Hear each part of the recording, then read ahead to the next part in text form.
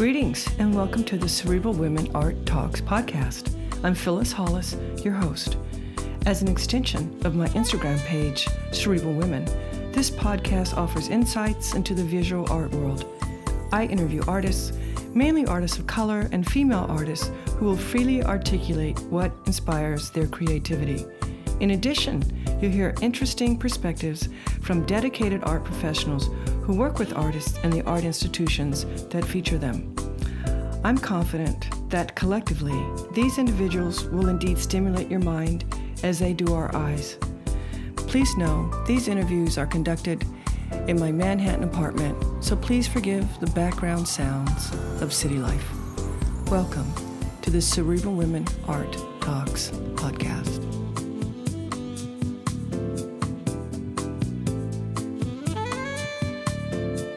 In this episode, I interview photographer John Dowell.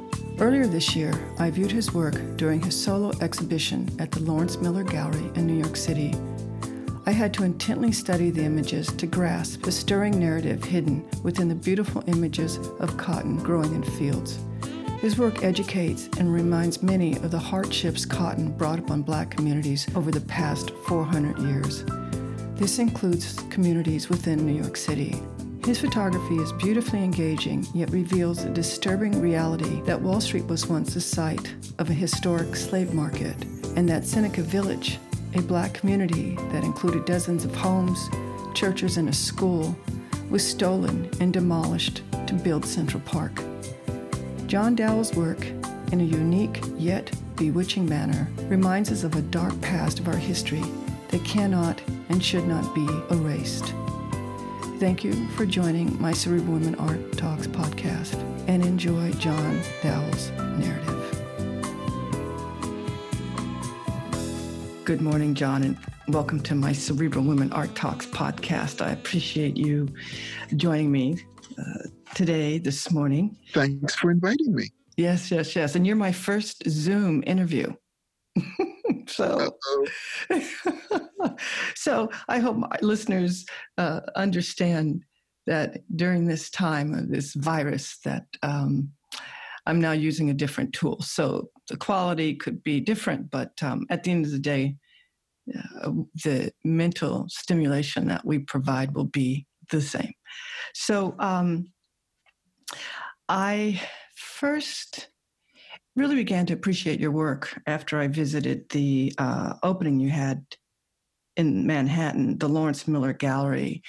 And I feel like I was fortunate because you were there to basically do a curated walkthrough of your exhibit. So it was very informative, very educational. So that's what inspired me to ask you to join the podcast. So before we dive into that body of work, share with us, when in your life did you realize that you enjoyed being a creative, and when you realized you are indeed an artist? So let's start there. Well, that goes back early on. First of all, that I have an older brother named Lorenzo, and he's a year and a half older. And so whatever he did, I did when I was very young. So he copied comic books and cartoons, and so I did also. And around the fourth grade in school, one of the teachers said, we need somebody to make a backdrop. And I said, do you have a picture of a backdrop? Because then I could make one. So they did, and I made a very nice backdrop. And everybody patted me on my head and said, wonderful. And I became someone. And that was the beginning of the end, because I got patted on my head. Was your brother jealous?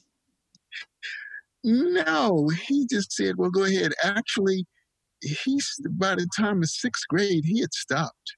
And I was going to school art league, and it was I really enjoyed it. And it was my ticket out of the neighborhood, because I had to take a bus and two buses to get to the art school at 9th and Catherine. And up until that time, I was never out of my block except to go to school, which was just straight up the street. Wow. So it was my way out. But once I got to art school, I really liked it. I met a whole other group of people, and it was just wonderful for me. It's been that way ever since. That's great. You taught for a while, right? Oh, a while. I taught at Temple University for 42 years. I taught at Indiana State for 2 years. I taught at the University of Illinois, Champaign-Urbana for 3 years. Fantastic. And your students, I know you focused and you taught mainly, was it printmaking? Yes, that's correct. Did you also want to help them in terms of realizing who they are, who they were, how they thought, and how to take that and express themselves in their art? Yeah, well, there's two things. Very early on, my concern in teaching was teaching structure and not a style. So understanding about space and composition, and I did things early on by having a record player in those days in the classroom, and I would play John Coltrane or Archie Shepp or Philip Glass or John Cage, showing structure, ideas about how one puts an idea and a concept together. And so that became important. Then in 1975, I'm pretty sure I taught the first organized class in this country, the business of art for art students. And as a matter of fact, I have students who are teaching that same course, all over the country. Wow. From that. Wow. That's great. Yeah, that's really important. So do you have memories of getting really absorbed into your work that led to your recent body of work that focuses on cotton? And I know back in 2018 at the African American Museum in Philadelphia, you had a show titled Cotton, the Soft, Dangerous Beauty of the Past. Share with us how, if you can connect intellectually, how you began to focus on cotton. Well, it was sort of strange in that in 2011, in September, I had a show at the Telfair Museum in Savannah.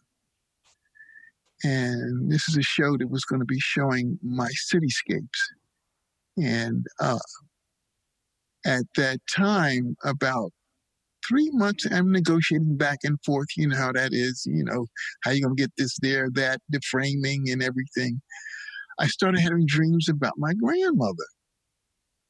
And after about the second or third dream, and I would have to say my grandmother had been dead for over 45 years. That's spooky. Yeah, and so I called, I have 4 living sisters and a brother. And so I started calling them saying, have any of you been dreaming about Big Mommy? And everybody says, no. So then I had a few more dreams. And then I called another sister, one of my sisters, and she said, I don't know what you're doing, but you're doing something. You better pay attention to Big Mommy because she did not play. And it's serious. So you better go back to sleep and figure out what she's talking about. And then, I started having memories of being very small and about 3, 4, and she's telling me stories and stuff. And, she wore these big house dresses, and she sits like on a chair, and you're standing up, with your arms around her as she sits. and she told stories about cotton. And I said, cotton, okay. That's what I was thinking. Then it was another dream, something like that. And so I said, you don't play with Big Mommy. I called a farm agent in Savannah and got the name of 3 farmers. And the first one was sort of shocked that I wanted to photograph cotton. But I said, well, I've just been in South Dakota and I photographed corn. And he said, live corn? I said, yes, live corn. And so I went to meet him and everything, and the other interesting thing was that he had a daughter who had just graduated from art school with a major in photography, which is to me is strange to find, a cotton grower, a white cotton grower in, near Savannah with a daughter, graduating from art school, So, but anyway, I went and it was a little nerve wracking going because I'm looking around. I'm driving 35 miles out of Savannah and I don't see any Black people. Well, you're not seeing hardly anyone, tell you the truth. And so, but I got there and it was interesting. And he introduced me to his family. And of course, his daughter was there and she just wanted to see what I was going to do photographing cotton, which she'd been around all her life, which she had never thought about photographing it, even though she was a photography major. So he told me a lot of stuff and showing me things. And finally, she had to tell his dad he's not a botanist, he's an artist. Let him shoot. That's cute. So at lunch, so they said, we'll give you a little lunch and, and you can go in this field and that field and this field and that field because they know you are here, which was very clear to me, And so, but in the course of the lunch, he said, this property has been in my family for over 7 generations. Mm. And that took me out because I felt my grandmother had taken me to a place where some of my ancestors had been. It was really clear to me. And I'm trying to hold it together. I'm not going to tell him that or say that, So, but anyway, I went and photographed that afternoon.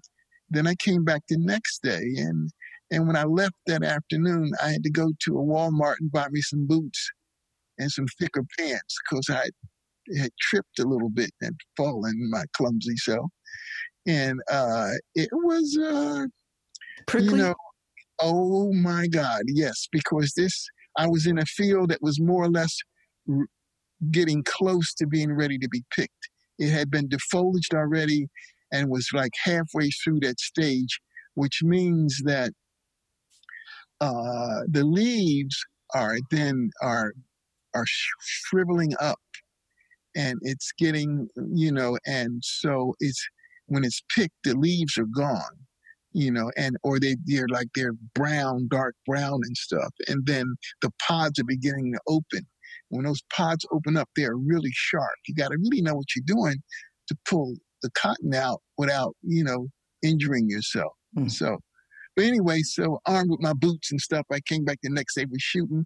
And then in the afternoon, something came over me. I just felt my grandmother was all over me and I just cried and cried. Wow. And even thinking of it now, it's still a very emotional thing, So, but anyway, so that's how it began. And I started photographing in cotton to just, in a way, I was documenting. It was beautiful. I mean, I had never seen cotton except in a book, and so, and I'm from the city. I don't know, I photographed some crops, but never like this. And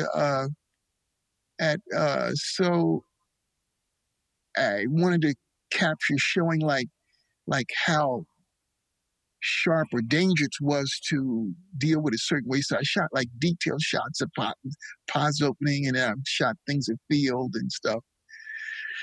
So it started this process of like having every time I went to photograph, because I did 3 days there, and then when I came back, um, I wanted to photograph some more cotton. I felt like I didn't understand it enough, and so I started going to Virginia to photograph, and then South Carolina to photograph. And I'll never forget one morning on my way, and this was in Virginia.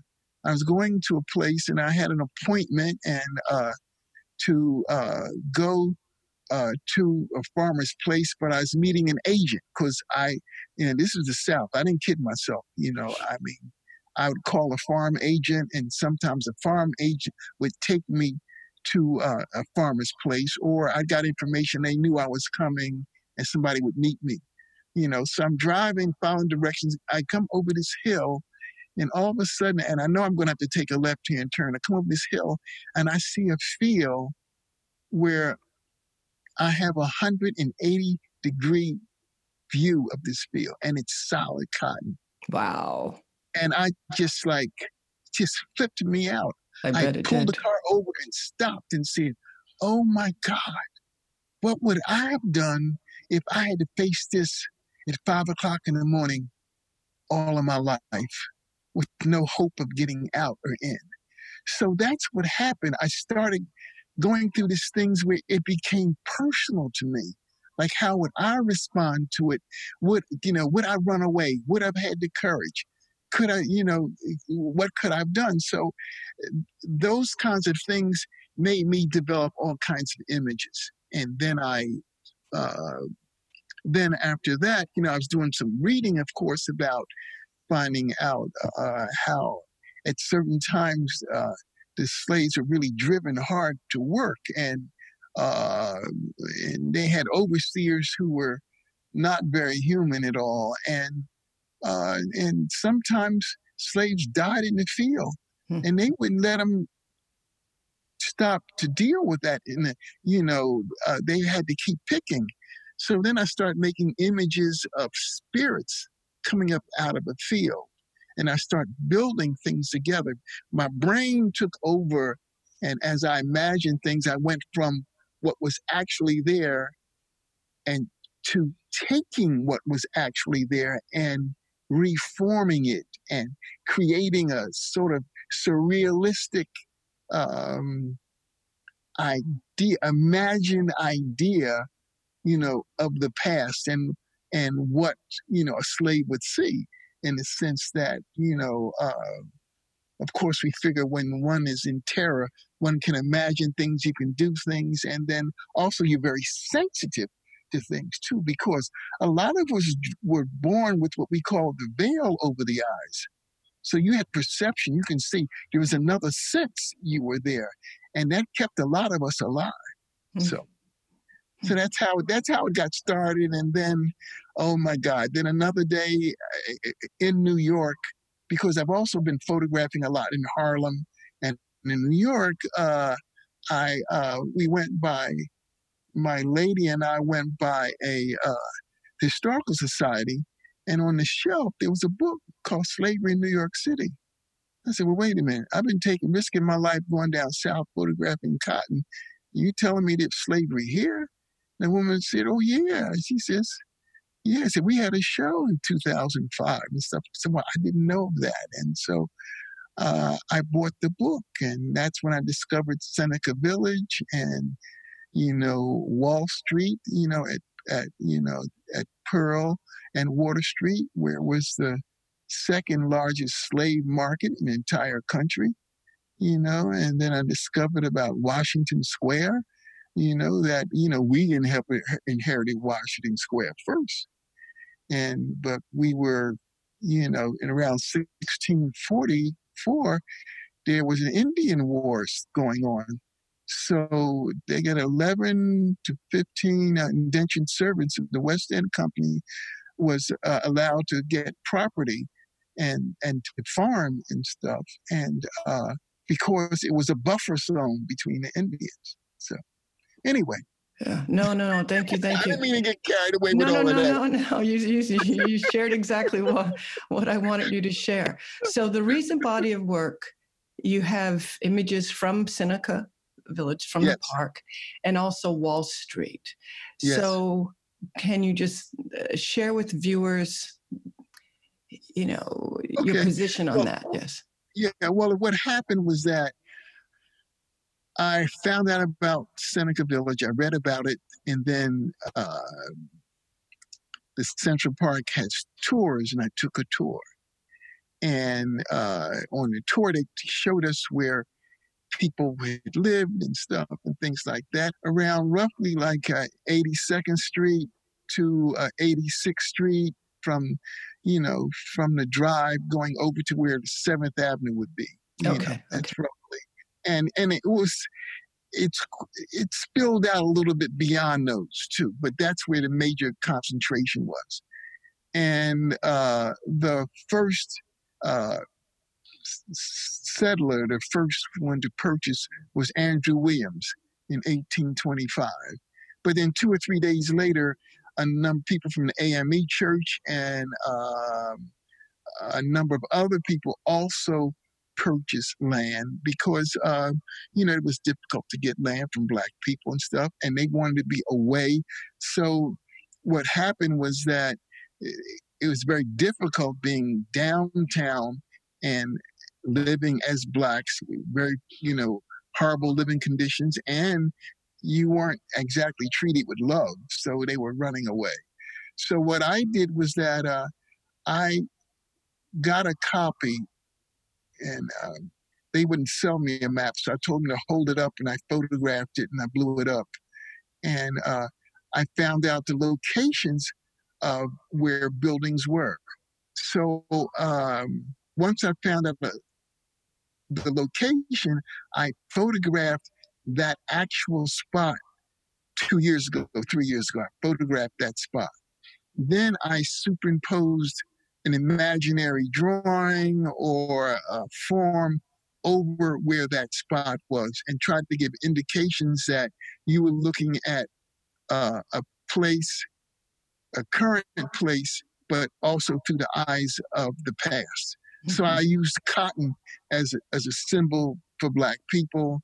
And they didn't have photography in those days. And they did have photography, but they weren't photographing structures in Black sections and stuff. So I did a lot of research, and I end up sort of developing a sort of surrealistic point of view about that spot. So that's how I did, I photographed a number of different places and made images of them, but, superimposing cotton, a bunch of other things. So when the first time I showed it, people said, well, there was no cotton in Central Park. I know, but they were Black people. So I'm trying to make you think. That's all. Yeah. So. Yeah. Thanks for making us think. That's great. So I'm going to include links to your website so that people can see the work that you talked about. I also want to ask you about a quote that I see on your website. And I want to ask you, where you were, what intellectual space you were in at the time that you put these words together. So I'm going to read it. And the quote is, "Capture the spirit of the moment. All things may not be related, but they are connected." Well, that comes, okay, to give the real background of it, I've photographed a lot. I got to photograph in the cities because it deals with space and time. I shoot in a lot of evening photographs of vast spaces of buildings because people put lights on in the evening, and then when the lights are on, I can photograph and enter the space. Okay, that's where it starts. Then what happened is that, and also I have this feeling early on, I'm feeling when I'm photographing a city, and especially when I'm photographing certain blocks, I get the feeling like these buildings know a lot. There's history here. There's spirits here because somebody got shot there or somebody, fell in love with somebody there. There's a whole history we don't know to, but it's sort of known. It's a sense of an awareness of that. And so at one point, I was photographing a pretty wide area and a lot of windows and a lot of things, and but it was something like sort of like an outside in a way, and you could see people all over the place. And I'm saying, like, my God, all these people are are involved in their own lives, and they have nothing to do with each other, but they are. It's the same moment in time. It's the identical moment in time, but we're still carrying on our things. And so it just sort of struck me that, and I had never thought about it that way at first. So that's how it built and came along. I hope that explains that. Yes, very well. Very well. And what body of work were you working on at the time? You said cityscapes? Yeah, well, I've got quite a bit. You go on the website, you'll see a bunch of photographs, especially of New York, cityscapes of New York, and of Manhattan and of Harlem, where it's a lot of the times the shots are in the evening, and I have this thing about penetrating space. In fact, a lot of my friends at that time said they were getting curtains because they didn't know I was nearby. And so I'm at the point of, even now when I in New York, I ask somebody, meet someone, and say, "Well, where do you live? What floor do you live on? And do you have a view?"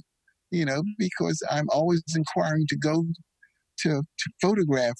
I like photographing from above. Yeah, I'll do 30 stories, but 20 is cool. 20. Between 10 and 20, I'm on it, because I can then photograph a person, and the person has a presence. After that, it's too big. The person doesn't have a presence, and I want the viewer to sort of identify and also give a view that a lot of people don't see. Right. Many people don't see from that height. Or do they pay attention? Because I know some of these people who had the apartments I photographed from, they never looked out the window the way I look out the window. No, your work is amazing. I appreciate it very much. So this is our last question. And, your work is very profound. It's educational, it's informational, and it's strong. It reaches back into history to some very sensitive times. And with that, what do you want your work to change? How do you hope it impacts the way people think, especially think about cotton? Well, I would hope that it would bring about an awareness about where we have come from, and not to forget it. I'll give an example. When 2011, when I first did the first photographs, and I printed some, and I had something hanging in my office, and a sophomore, a black sophomore male, walked in my office, and he said, "What's that?" I said, "Excuse me?" He said, "What's that?" I said, "That's cotton. Don't you recognize that?" He said, "No." He said, "Well, what's the big deal about cotton? Why are you photographing cotton?" And that just sort of took me out. And that really made me saying, I've got to do this project. Mm-hmm. I've got to do this project. Because I asked him, I said, "Your mother, no one's ever talked to you about cotton or anything?" He said, "No, what are you talking about?" I said, "You know about the history of this country and slavery?" And he said, "Yeah, well, sort of."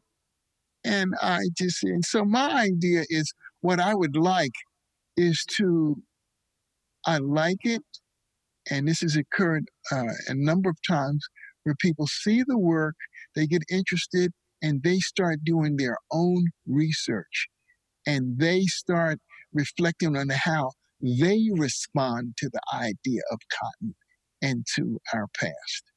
And that's if I can be a stimulus to make that happen, I'm really happy. But at the same time, I'm trying to teach them about light and color and space, and because I try to make powerful pictures. That's my job, and the fact that I can impart information at the same time is wonderful for me. But if it's a bad picture, I'll tear it up, even if the idea is good. I said that was going to be my last question, but as you were talking, I thought of one more thing. So the gallerists that allow you to, that show your work, do you think they connect with the impact you want to have? Do they understand that? They do. I mean, Lawrence Miller did. I've known him for quite a while. I mean, sort of like peripherally for maybe about 5 years, he and his wife. And then I happened to go by the gallery maybe last November or October, and I said, Larry, I need to show you some stuff sometime. He said, yeah, okay, John. And so I gave him one of my cards, and one of my cards has had the Seneca photograph on it. That was on a Thursday. On Monday morning, he called me on the phone, and he said, you had that show in Philadelphia. Do you still have the work, the framed work? I said, yeah, I do. He said, well, we need to talk. He says, this sort of strikes me. There's something about this that's unbelievable. And then at one point, he visited my studio and saw the work. And, he really identified with it and about its being timing and the thing, but also he was just struck about the beautiful work in the sense that how I approached it, so. Yeah, it is beautiful. It is beautiful. Well, thank you, John. It's been great talking. And thank you for sharing your perspective and the history behind your work, and also opening up about your relationship with your grandmother. That's touching. It's touching. So thank you. Appreciate your time. Thank you. All righty. Okay. Take care. Take care now.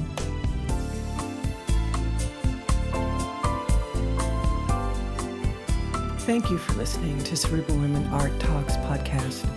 For additional content, please visit cerebralwomen.com and be sure to follow Cerebral Women on Instagram.